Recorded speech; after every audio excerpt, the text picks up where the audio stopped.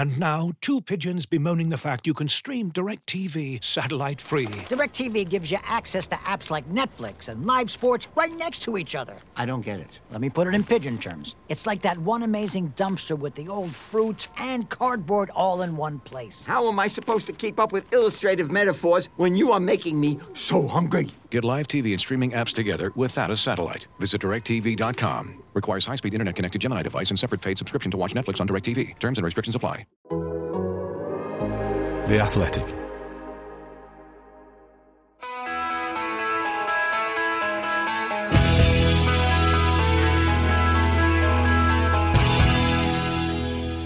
This is Talk of the Devils, a Manchester United podcast brought to you by The Athletic. I'm Ian Irving, Laurie Whitwell and Andy Mitten are with us, and today we're going to be looking back at Manchester United's transfer window. But first, news broke over the weekend that United striker Mason Greenwood has been arrested on suspicion of rape and assault following allegations on social media. Greater Manchester Police said it was made aware of social media images and videos posted by a woman reporting incidents of physical violence. They added, "We can confirm a man in his 20s has since been arrested on suspicion of rape and assault. He remains in custody for questioning and inquiries are ongoing." The club said that they do not condone violence of any kind and have been made aware of the allegations on social media, but would make no further comments until the facts have been established. It has been reported on The Athletic that the club will not be providing the player with legal counsel.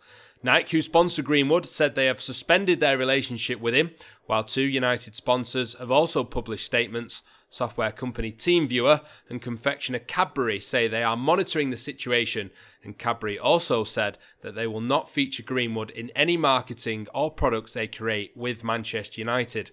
A Greater Manchester Police statement released on Monday said inquiries are ongoing and the victim is being offered specialist support. We remind people to avoid any commentary or sharing of images that could compromise the victim's right to lifelong anonymity or risk prejudicing a live investigation with active proceedings. At the time of recording, which is just after 1 p.m. on Tuesday, we've just learned that police have been granted additional time to question Greenwood, and while the police investigation remains active, that is all we can say on the matter for now.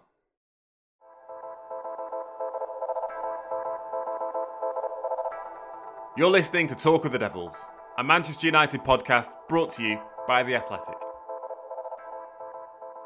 Okay, transfer deadline day came and went really for Manchester United with no players coming in, but quite a few outgoings and also quite a few players who stayed who we'll also talk about as well. Donny van de Beek, I guess, Andy, was the headline in terms of what actually happened with players leaving Manchester United. It sort of came as a surprise in the end. I don't think it was the plan originally for Van de Beek to leave on loan. So why did he go? Well, I was told he was going to go in September to Everton. Certainly people at the club understood that towards the end of the last transfer window. I think he went for a very simple reason. He's a footballer and footballers tend to want to play football. And his unease at the situation has been pretty obvious. It's not straightforward. I think there's lots of questions around him and why he was signed.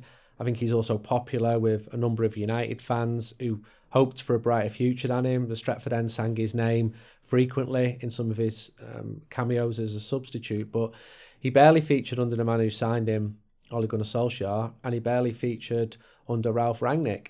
And if you're him in a World Cup year, having lost your place in the national team, you're going to want to get back into that national team. So Everton means that he doesn't have to uproot where he's based.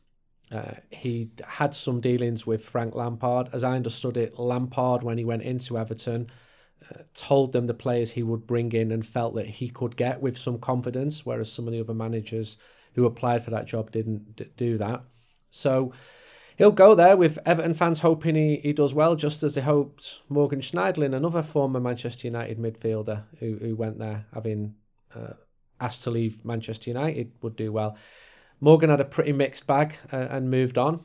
I hope that Donny does well and shows that he's a player that he was. We saw glimpses of at Ajax, if very rarely at Manchester United. Yeah, Laurie, a couple of things to point out really at this point. We've talked quite a lot on the podcast this year already about Donny van de Beek, why he wasn't playing more for Manchester United, and you've written that the sort of verdict was that the coaches and the managers of Manchester United, because there's been two of them, of course, have all decided that he maybe wasn't cut out quite for the rigours of Premier League football. Well, I guess we're going to find that out over the next 6 months or so at Everton, aren't we? And there's no option to buy in there, so clearly United feel that he has got a future still potentially at Old Trafford. Yeah, they didn't want to let him go on a permanent basis because they don't know yet who the manager's going to be in the summer, which has kind of coloured all this transfer activity in January, where it's kind of been, let's not make anything too drastic a change, in terms of either an incoming or an outgoing. So temporary situations, temporary solutions. United ideally would like to see if Donny van de Beek can cut it in the Premier League, because that's been the big question. He's not started a Premier League game all season. And clearly he has been wanting to get out, to play regularly for a long time. Now this is a chance at Everton to go and do that. Clearly he's going into a situation that's quite febrile, a club that's in a difficult position, a new manager in Frank Lampard. It feels like perhaps the mood is a bit better than it was under Rafael Benitez at the end of his tenure. But clearly he's going to still have to fight for his place a little bit. You've got Dele Alli that's gone there as well. I don't know, it'd be interesting to be a fly on the wall when Donny van de Beek discovered that was happening as well, because clearly they are, I guess, slightly different players, but equally that if they're both vying for that number 10 position. Or eight as well, potentially, however Lampard wants to use them, completely. So it's an interesting one to have a look at, and clearly United will hope that he goes there and plays regularly, and ideally, either increases his transfer value if they think ultimately the new manager that comes in the summer thinks that he isn't equipped to play for Manchester United in the Premier League, or if a new manager thinks actually he's had a good run here, let's give him a go, and he can perhaps actually really start his Manchester United career in earnest, because so far it's just been stalled. It's sort of a no-lose situation in a sense for United, because either he's increasing his value, he's proven he can make it in the Premier League, or if it doesn't work out at Goodison Park, all it really does is underline the verdict that Solskjaer and Rangnick seem to have had on him, that he isn't cut out for English football. So no matter what, it seems like it's something that can work for United. And Andy, they've sort of proved this year that they don't necessarily need him either, considering he's had so limited opportunities with the other midfield options. Paul Pogba's back soon as well, which will limit his chances even further. He's had very few opportunities, but when he has had those opportunities, could you argue with conviction that he's taken them, where he's said to the manager, you've got to be picking me next week because I've been that good? If he can go to Everton, if he can establish himself in a forward-thinking Premier League team. I know that Everton are facing relegation. They didn't look like a relegation side when they came to Old Trafford in the league. Thought they've got some decent players there. And if he can play well, then his value will definitely rise. His stock will rise. His confidence will rise. He's clearly highly rated as a player by some people. But Ralf Rangnick and Ole Gunnar Solskjaer have used him extremely sparingly, which leads to the question, why sign him in the first place? So it could be a loan move which works well for all parties. If you're a dominant player in a good Premier League side, you're going to be worth a lot more than Donny van de Beek's current value is. And Everton have had some cracking players. They've squandered fortunes. They've had lads like Andre Gomez there, who Barcelona paid 50 million for. And Everton's been a basket case of a club synonymous with a lot of failings, given the managers they've had. So he's walking into a tricky situation. If people think that United has been bad for him, it could work out that Everton's even worse for him. But as I understand it, the manager wanted to bring him in, so you would suspect that manager's now gonna play him and give him a fair run. Everton's fans are really demanding. They're very quick to turn. It's a very frustrating place for a footballer if things are not going well, and their turnover of players is almost as high as the managers that they go through. But I wish him well. I really do. I hope that he can play well. He can show that he can perform in a decent side, and then in the summer, whoever is making the decision at Manchester United can make a better evaluation than someone who's not playing at all. Okay, well, Van de Beek did leave, perhaps unexpectedly. One player we expected to leave has stayed, perhaps unexpectedly, and that's Jesse Lingard. Laurie, what on earth has gone on here? Because I'm lost, really. I don't know where we're up to with any of it. There were so many different strands to this. Can you just break it down a little bit as to what happened? Yeah, I mean, we tried to set the scene a little bit ahead of time last week, where we wrote a piece about Jesse Lingard's approached by Newcastle. Really, they were the team that I think we all thought if he was going to go somewhere, he'd go to them, just because they've got the resources. They're not a rival for a European place. But on the flip side, Manchester United were adding in a survival bonus of an enormous amount, really, when you think about the time that he'd spend at Newcastle. But then in a ratio of what it would provide Newcastle to stay up, 100 million more than that, it's sort of 10, 12 million pound survival bonus, perhaps, is a kind of fair recompense for a player that would probably start for them every week in the Premier League. But yeah, the way it actually shook down ultimately is that, Jesse Lingard got a blessing from Ralf Rangnick to go. I think Ralf Rangnick, again, with the Donny van de Beek situation, he's been quite pragmatic, and he realises that he could hold these players for himself because he wants to get results right now, but he realises that it's better to let them go and leave if they're not going to play regularly. So gave his blessing to Jesse Lingard.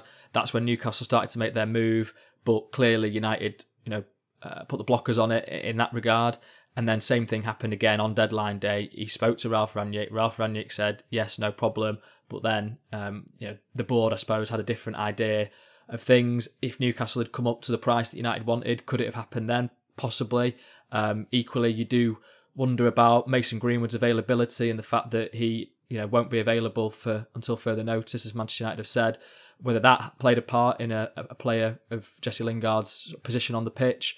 But I mean, also, clearly West Ham would have liked to sign Jesse Lingard as well, but United didn't countenance that as an opportunity because of that kind of competitiveness around a European place. And as I mentioned in my piece, it's something that Sergio Romero had when he wanted to go to Everton, and the block was put on that at the time. So it's a kind of consistent theme from United. And I do have a question about it, just because I feel that, if United really are stopping players going out for that reason, what does that say about United's aspirations? And there is a point where managing a squad and having a harmonious squad of happy competing players is worth more value than allowing a player out to another team who might ultimately possibly pip you in a certain position.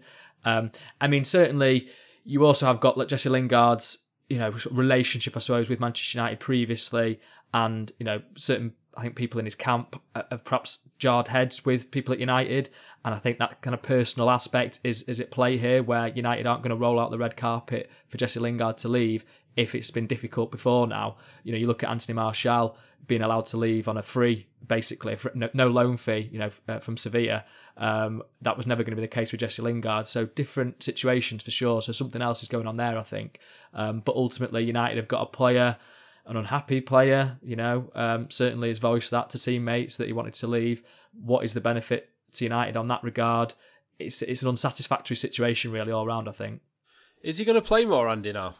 I think it's more probable that he will do, given the fact that Mason Greenwood is unlikely to feature. Anthony Martial has gone. Donny van de Beek's gone. So you've taken 3 players out of positions where Jesse Lingard, because he's so versatile, could play. So I think it's inevitable that he will play more. What about the fact, though, that the manager's said you're free to leave if you want to? Does that not suggest that he's surplus to requirements? We were talking last week about that random TikTok video as well, where he said, he's leaving, so it doesn't matter. I mean, that doesn't suggest that he's that far forward in Rangnick's thinking, does it? I don't think he would be in his starting 11, but managers don't get to choose their idealised starting 11s every week. Laurie used the word pragmatic, and I think that's the right word to use in this situation. I think, to Ralf Rangnick's credit, he's always very honest when he's asked questions, and he deals with different players and the set of circumstances on a day-to-day basis. I don't think he's got any particularly strong agendas.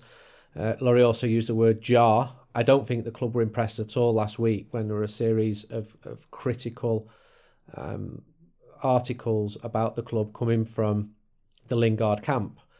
And I think the club had felt that they'd treated Jesse Lingard well. So there's lots of factors coming into play here. I don't think Manchester United were in any rush to help Newcastle United, who are likely to be a major rival, given their finances in the next few years. And that's another factor. And there are other factors that people don't know about either. There's the question of money and wages, and I don't think there was a lot of goodwill to get this deal done. I do think that now that the deal has not been done, you've got a versatile, talented player who may well end up playing a far more important role, certainly than he has done so far this season, which has been a minimal one. All it would take is a couple of injuries and suddenly he would be a first-choice starter. Would Manchester United fans be up in arms at that? I don't think they would. I don't think he'd be in many fans' first 11, but he's a decent player. And if he gets the run that he wants, he might show that once more.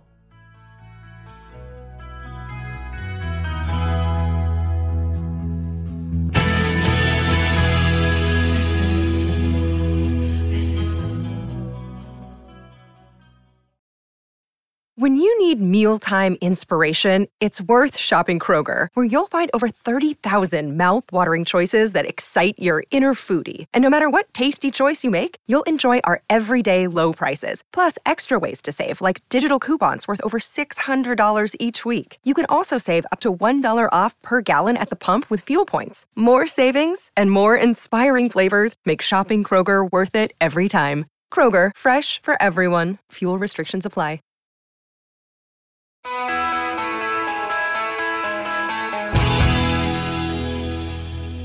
Yeah, so obviously that's Donny van de Beek, a player who didn't leave. We'll talk about a couple of others who were maybe flirting with leaving Manchester United as well. But before we do that, there's one lad that we need to talk about first. Here's Barisic. Up towards Eaton, closely watched by Baldwin. But it's picked up by Aribo, and Amad Diallo is there to tap it in. 4 minutes in to his Rangers debut. This could be the start of something special for him and for Rangers. Yes, Amad doing exactly on his Rangers debut, incredibly, what he did on his Manchester United debut, scoring with his first touch for his new team. That's the way to kick things off. And he also scored on his debut, I think just 4 or 5 minutes into that, for Atalanta as well. So he's got form for it. It's obviously happened since the last time we spoke on the podcast as well, Andy. What sort of a move is this for him? I guess it's still in British football, so it's getting a taste of what he might expect in the Premier League. Is that the thinking behind it? That's part of the thinking behind it. There's definitely been occasions in the last few years where Manchester United have wanted players, if they did go on loan, to go to a country which is associated with a certain style of football. It's why they've been happy for players to go to Spain, for example, where they felt that their technical side would develop. It's also why they've pushed for players to stay in England usually, but Scotland, it's a very similar type of physical football. I think from his perspective, if you go to Rangers, they're a huge club, you're going to be playing in front of 50,000 fans in big city football. You know, it really matters if you're playing at Rangers. And he scored the goal at the weekend at Ross County. It's a tiny ground. It's 4,000 or 5,000 people there. But there's going to be plenty of big occasions for him as a Rangers player. Aaron Ramsey's gone there as well, and that was one of the reasons he gave for going there. I mean, when I was a bit younger, Rangers were of the power to buy the best players from the Premier League before the Premier League came into its TV monies. So I think for him, playing in front of so many fans in a brilliant stadium, and I think technically he could be a cut above. He could do well there. Again, that could lift his confidence, and it could be a win-win for everybody. He wasn't getting the chances that he hoped for at Manchester United, so I don't see any big deal with that. Clearly, the technical level in the Scottish Premier League is a long way below now the top teams of the Premier League, but he's still young. He's still got time to develop. What's wrong with him doing well there and going on another loan? Laurie, there aren't many reasons why Manchester United fans would tune into a Ross County match at 12:30 on a Saturday, but it gave everyone a reason to take an interest in that game. And a bit like Van de Beek, really, there's a little bit of an unknown quantity still to Amad, isn't there? Yeah, it's a really good point, actually, and I think people will tune in. You know, I think they'll keep looking and seeing how he's doing, and I think people will quite now enjoy Gerrard's that. not manager as well. Yeah. Well, there we go. We've sidestepped that sort of link that perhaps might make people perhaps slightly reluctant to give it the full cheering if he scores. But it was quite cool, wasn't it, when he's 4 minutes in, and I'm getting messages off my mates sort of pinging and going, bloody hell, he scored straight away. And you're sort of thinking, okay, good, it's a good start. Okay, it's Ross County, and I think perhaps he tired as the game wore on. The level, as Andy said, probably won't be at the level that, well, it certainly won't be at the level of the Premier League, but it won't be at a level that, will it test him every single week? But that's what you want to see. You want to see him go and star and perform. And if he goes and does that, and then also you've got a few crucial games, clearly Celtic coming up. By the way, that's tomorrow, the Old Firm game. His second match. Straight into the cauldron. What an experience that is, yeah. At Celtic Park as well. Perfect. Well, there you go. So that's exactly what he needs. An atmosphere that's, is it going to be, well, it's going to be very vociferous, how does he perform in that? If he's getting heckled by the fans, that's kind of what you want to see, because his experiences before now, obviously it was mainly lockdown, wasn't it, for Manchester United, and then Atalanta and youth games. So I don't think he's had that much experience of this kind of real animosity. So it'll be interesting to see how he comes through that, as well as the physical sort of demands of a game, which you expect to be played at pretty high tempo.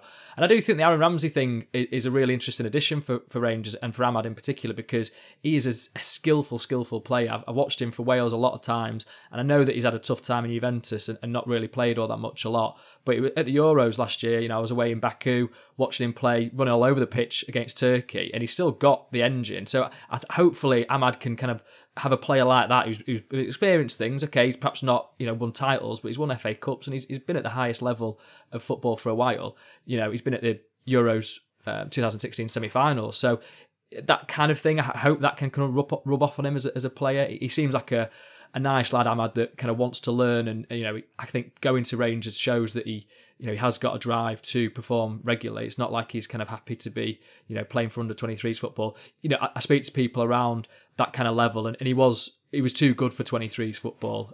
You could see how highly is he rated, Laurie? It depends. I think people look at him and go, is he ever going to have the kind of the stature to play for Manchester United at the top level Champions League? And I know that might sound ridiculous, look at the size of Lionel Messi, and often you'd see Amad actually, brushing off rival defenders, I suppose. But I think it's perhaps a little bit more than that. It's that stamina to keep going. It's that sort of intelligence on the football pitch. He's definitely done some really nice moments. Away at Wolves last season, some of the passes he was making, the dribbling that he was doing. But I think there's that the goal on his debut, like the improvisation, yeah, and the sort of presence of mind to do that with your first touch for United was incredible, wasn't it? For sure, definitely. But I just think it's that sort of next level.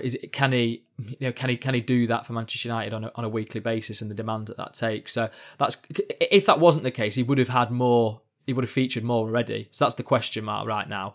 And I know he's had his injury, and that's what happened with the Feyenoord loan that got cancelled. But there was did he get injured because he was trying to step it up with the first team, and he perhaps wasn't quite ready? The rigours that entails. So that kind of question. But clearly, you look at him, and he is technically, very sharp, and he seems like he's got a good attitude. So you kind of hope that will provide him, a good loan spell at Rangers and come back in the summer, and United can actually use him next year. Right, as promised then, let's talk about two other players who didn't leave Manchester United on deadline day. First up, Phil Jones must be the only man in Lancashire ever to turn down a Bordeaux. No? Are you with me? It's a fine red wine, a glass isn't of it? Bordeaux. Right, we are talking that. I wasn't sure if we were going for a little trip to the south coast of France, and I would have thought that would be quite an appealing proposition for. Also, I don't know why I sort of made like Lancashire a thing, like they're big red wine drinkers. It just felt like an apt thing to say. If I'd said like a Lancashire man turned down hot pot or something, that would have perhaps made more sense. But the question is then, really, why did he turn down Bordeaux, Laurie? I think he wasn't assured of the game time that he'd get there. Clearly, if you're going to go, well, I know they're not flying high in Ligue 1 at the moment, but if he's got some doubts about playing every week, I know that he's not playing much at Manchester United. He had a sort of, a brief foray into the spotlight again, did very well against Wolves, but perhaps he still feels that there's a chance to play at United and be around the place as well. You never know. Ralph Rangnick has, I think, debated with the back three at different times. So clearly a switch to that kind of system would give Phil Jones more opportunity. But yeah, I think a lot of people were looking at that and thinking that could be a really good move for him. Certainly there was people around him that were advising him to say, actually, Bordeaux could present you with an opportunity to play regularly. In a way, getting out of the sort of bubble of Manchester United and all the baggage that's been attached for that for Phil Jones as well, maybe. For sure, but at the same time, if you're just not feeling it, I guess maybe that was it. It's a trip to another country and settling in again, and if you're not totally sold, if you don't think you're going to go there and be regular every week, I can understand him also thinking, well, I don't really want to go there and sit on the bench. So if there's a debate about it, I don't have any. I can understand where he's coming from there. But yeah, I think there are people that would have looked at it and gone, yeah, really good move. So yeah, I mean, he does need to go and play at some stage. That's been the kind of big debating point. I don't know. What do you think, Andy? Good City would have been a nice place for him to move to, but look at the league on table. Bordeaux are 17th, and they've conceded far more goals than any other team. 53 goals in 22 matches, and they've only won 4 matches. So they shouldn't be in that position. They're a big City club. So you could look at that two ways as a defender. You can think, right, I'm going to be really, really busy here. Cult hero if he goes in and sorts it. to sample any red wine. Well, also, surely that suggests he is going to get playing time if that's the way they've been defending this year. It would suggest that. But then I was told when he came back in and had that very good game against Wolves that his body would be managed, which led me to think that he's not somebody who's going to be playing twice a week all the time. So I don't know the intricacies of his decision into that. Maybe he feels he's got something to give after that performance against Wolves. Fans were definitely predisposed to support him, but then we've seen Varane doing really well. You wonder where his opportunities are going to come in now. So maybe he's just decided on after weighing up the option of Bordeaux that he was prepared to go out and play. And I was told he was prepared to go out and play. I was told that in December, just to play football, but that Bordeaux, for whatever reason, wasn't right for him. Yeah, of course, Eric Bailly, another player who's not left during this January transfer window, which there was tons of speculation about. Not much on deadline day, to be fair, but one player who did sort of surface that he might leave on deadline day all of a sudden, quite late on, was Dean Henderson. Now, we know that he wants first-team football. We know that he wants to play more. I don't think that's a secret in any way, shape or form. But where did the links to Newcastle come from, Laurie? Is that something that just sort of appeared last minute almost? I think, Newcastle have clearly been in the market this month and, looking at various players. And I think he was brought up as somebody who clearly was available if that's what Newcastle wanted.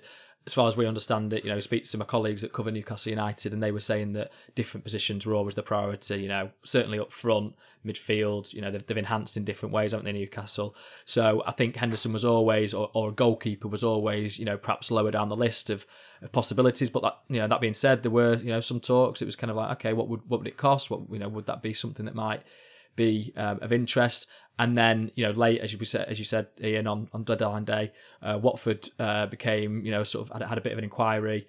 It was always unlikely, I suppose, because, I think Watford had to shift a goalkeeper out, and then United would have perhaps had to get another one in. I mean, Tom Heaton, has perhaps done well, around the place, certainly as a character. Would United have completed the season with him as the sole number 2? There's perhaps a debate there. So ultimately, it never really got to a stage where, it was looking likely that it was going to leave, but, there was sort of tentative inquiries. I think one thing that perhaps has caused some issue for Dean Henderson this month, we wrote about it, my colleague Dan Sheldon ultimately did the piece on Brexit regulations and how clubs on the continent now, if they sign a British player, they count as a non-EU player. So Ajax, for example, was one of the clubs that were perhaps having a look at him. Onana never left in the end. He's leaving in the summer, but Dean Henderson would have been, a non-EU player for a European club. So they were perhaps, not as willing as they've perhaps been in recent years to take a bit of a punt on a British player. So, but yeah, clearly it's going to be one in the summer that will come up again because, Dean Henderson does not want to be a number 2, and his chances this season have been few and far between. I find the Brexit thing really interesting, and maybe the word stockpile is too strong a word, but before the deadline, Manchester United bought several players in, younger emerging players, but paid millions for them, paid a lot of money for them. And I know that United were really worried about the implications of Brexit, and I know those implications have come through in a staggered manner, but I still found that article very interesting. You're quite right on Dean Henderson. He's a Premier League standard goalkeeper. You might even say a top Premier League standard goalkeeper who wants to be playing all the time. There's only 20 players who can do that. I know Sam Johnson, who we interviewed in The Athletic, he's a Premier League standard goalkeeper, but he's playing for West Bromwich Albion. And if you'd have asked him a year ago when he was doing well for West Brom and they were going down, he would have certainly saw his future in the Premier League. Doesn't always materialise how you like it to happen. And that's been the same with Dean Henderson. He was United's number 1 at times last season. and now he's barely featuring, so you can understand why he'd want to move on. But Andy, of course, there was a keeper who did leave Manchester United yesterday, wasn't there? Yeah, Matic Kovar, he's gone to Burton Albion to replace Kieran O'Hara, who's also a former Manchester United goalkeeper, and he'd gone on to Fleetwood Town. I know that United have been looking to get Matic out on loan for some time now. Certainly we're looking at it last season, and we're struggling to find the right club for him. So he's gone to Burton, where previous Manchester United goalkeepers have done well. If he's playing competitive football, the wrong end of the league table, then that could be a good experience for him. It's not too far from Manchester. I went to see Kieran O'Hara when he was there, and he was able to still live in Manchester and go back and forward.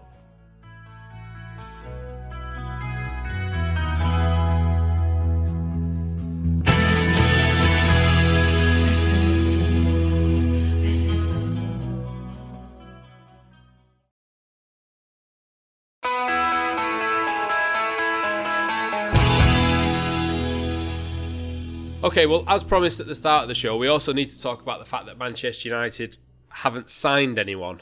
There was a lot of clamour around, certainly for a midfielder, Laurie. Carl Anker's take on Manchester United's squad is on The Athletic now, post the January transfer window, of course. Was it a glaring error not to sign a midfielder, Laurie? Well, I mean, United had set the stall out at the start of the window. I think their view is that January is a difficult month to do business in, and they would only have acted on something if it was a summer target that they could have brought forward. I have a slightly different opinion just because of the way that United have been, in performances and in the squad balance, that actually, could they have done something creative maybe? Certainly Ralf Rangnick, I think, would have quite liked a midfield addition. I think he proposed a couple of names, but equally, at the same token, I don't think he was banging down the door saying, I absolutely have to get a signing. I think he understands, back to that word pragmatic, I think he understands where he is at the moment and, what his responsibilities are in this very instance. We'll see in the fullness of time, won't we? I mean, Donny van der Beek's gone. So you've got Scott McTominay, Fred, Nemanja Matic, Paul Pogba, although, whether he's a deep midfielder, we'll see. And I mean, they have got perhaps a slight addition in Hannibal Mejbri, who has done really well for the 23s previously. He was away at the AFCON with Tunisia, although he didn't actually feature as much, I think, as he would have hoped. He didn't come on at all in the game against Burkina Faso when Tunisia went out. Had a couple of appearances in the group stages, but didn't play a full game. So I think he would have been disappointed with that. But he's a really talented lad, and I think he's got a good head on him as well. He gets kind of kicked quite a lot, but he's kind of developing a sort of robust exterior for that, and he's a bit of a team player as well. So he's set to come back from AFCON and go into first team training, and hopefully that challenges him. And I think it might be too soon for him to actually appear for United, but he's probably an option for Ralf Rangnick as the season progresses. And there'll be a piece on him on The Athletic coming up in the next few days, so if people want to check that out, they can do. But I think overall, as far as signings are concerned, United, they set the stall out from the day one of the January transfer window that they weren't really going to advance anything, and that's how it's ended. Andy, what does it say about Ralf Rangnick's potential future as Manchester United manager beyond this season that his first transfer window, no one was signed? I think when he took the job, they had a chat and he agreed to work within the existing structure. Of course, football changes very quickly, so those coaches he'd agreed to work with, several of them left within a couple of weeks, but I think United felt that they pushed the boat out in last summer with the transfer window, with Cristiano coming in later on not a small remuneration either, and the club were always pretty consistent that it would be about players moving on because the squad was too big. And a lot of fans won't like that because they'll say that United need a player in this position or that position. I'm also seeing fans of other clubs even more furious because their squads look a lot more short than Manchester United's. But I still think there's a lot of talent in United's squad, and the issue isn't maybe just bringing in one player thinking that that's going to be a panacea to all of United's problems. I think there's still several players who've not come close to the type of form we would have expected from them this season. And Ralf Rangnick's got plenty of work to get those players performing in a coherent manner. for a team playing in a more established style than what we've been seeing. The league table hasn't lied, and it was a boost after those 2 wins for United to jump up from 7th to 4th, and 4th would actually be seen as a success, I think, for Ralf Rangnick, given what he inherited and when he did do. But the current players at Manchester United have still got to convince a lot more than they have done this season. I'd certainly be expecting a lot more from at least half a dozen players who've underwhelmed so far this season. Yeah, certainly in an attacking sense, Laurie. I mean, just to read off some of the names that United have now got to choose from: Ronaldo, Rashford, Cavani, Sancho, Anthony Elanga, who's made his impact, Jesse Lingard, who's been kept on now, Juan Mata, who's not even really part of the conversation. Deeper than that, Bruno Fernandes, Paul Pogba.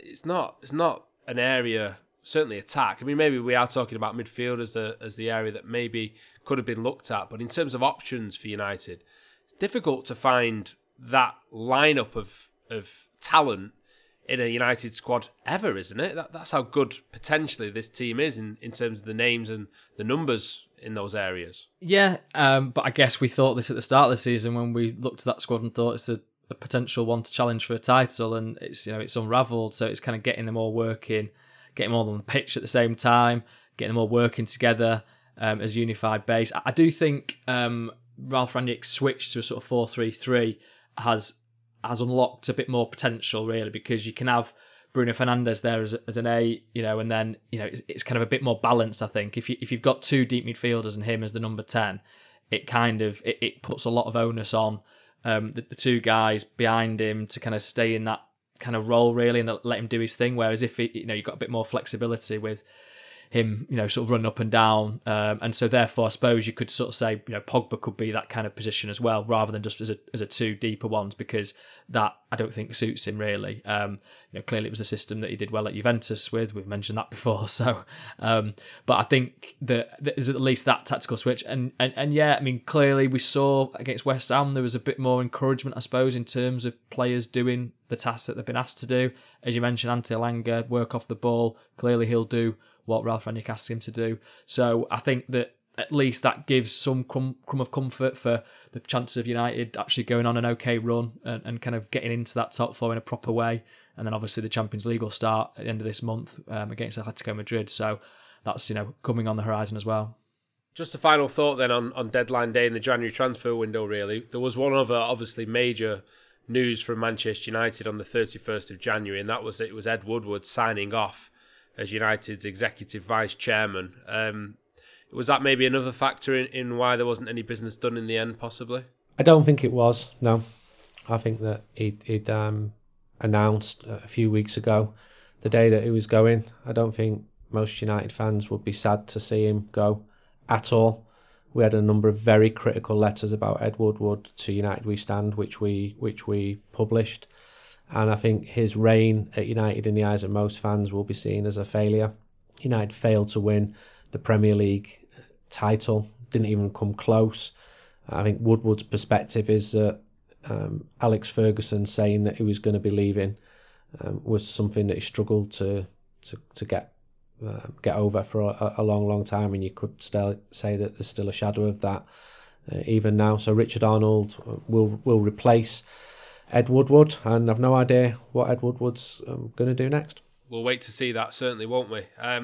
Right, just before we wrap things up then, I need to point out, you mentioned about a piece on Hannibal that's come in, Laurie, didn't you? There's also a piece on Zidane Iqbal as well in the offing on The Athletic, so keep your eyes peeled for that. He did make his debut, if you missed it, in that match between Iran and Iraq. What an experience for him coming on as a substitute in that match. He could also play again for Iraq later on today. And also we need to mention the women's team, because they had another win at the weekend, a 2-0 win over Bridgewater United, and they're now through to the 5th round of the Women's FA Cup. That'll be a great match to look forward to, certainly. And there's also, of course, a derby in the WSL coming up that's going to be live on the BBC in the coming weeks. Add to that as well the match against Everton taking place at Old Trafford on March the 27th. And I'm sure many people will have seen that history was made at the weekend, because there was a very interesting player brought onto the pitch for Manchester United. It was the first time that a father and daughter had ever played for the club. Ole Gunnar Solskjaer was there in the stand to see his daughter Kana come off the bench and make her debut, which was a brilliant moment for the women's team and a brilliant story for Manchester United fans. And it was great to hear Mark Skinner, the manager, after the match, praise her finishing skills as well. So the apple never falls far from the tree, does it, in that regard? But of course, before we go, the reason everyone tuned in is they want to know whether you managed to get Harry Styles tickets, Laurie, because the reaction to this on social media was unprecedented for Talk of the Devils, and people need to know, will you be there when Harry sings at Old Trafford? I can confirm that our pleas were heard. I think Harry must have listened to the podcast, realised that I'd not got a ticket, and added an extra date on. So the next night, he's put another date on, and we managed to get 2 tickets for that one. So thank you for everyone's concern. I've got a couple of messages that I got received on social media from a couple of people. Mark and Karina, thank you for flagging up that this extra date had been added. And Andy, you've had a bit more dialogue, have you, with a certain member of the Stars family? We've got a Des update, have we? I'm smiling for the first time in this podcast. So a couple of hours after it went out last week, a couple of the lads I'd mentioned from Holmes Chapel United fans said, Andy, Des comes to all the games with us. Harry's dad. He's one of our mates. We go on holiday with him. He's a normal lad. You were stood right behind him at that funeral 2 weeks ago. So my claim to fame, we didn't know it at the time, of being at a party with Harry's dad, Des, 15 years ago. I was actually at a funeral with Harry's dad's Des just before Christmas. So I've had more messages from people who go to games with him. So I think it's pretty clear to say that his dad is a big Manchester United fan who goes to matches. I'm sure the lads who are listening to this will probably tell him about this podcast. They said some very nice things in seriousness about Harry. I was at a funeral of a lady, Lauren Haywood, and we dedicated United We Stand to her in December. And I was told a story that Harry had rang Lauren throughout her illness for lots and lots of times. So I think those friendships there, because he's from the Holmes Chapel area, are long established. And I just thought it was nice the podcast went out and suddenly I'm getting messages saying, we go to the game with Des. So great. Yeah, it's brilliant, wasn't it? Yeah, so I'm sure before we know it, we'll get Des on this podcast and Des will get Harry on this podcast. And by the end of the season, we'll have Harry Styles singing the Anthony Elanga song. Perfect. It's going to be a hit, isn't it? Definitely. Brilliant. Andy, Laurie, thank you for your company as always on Talk of the Devils. Thank you for listening at home as well. Don't forget, there's a 33% discount on a subscription to The Athletic at the minute. You can get that by going to theathletic.com/Man United pod. We'll be back on Thursday with our preview to Manchester United being back in action in the match against Middlesbrough. But for the minute, thanks for listening, Des and friends. See you later. Bye-bye.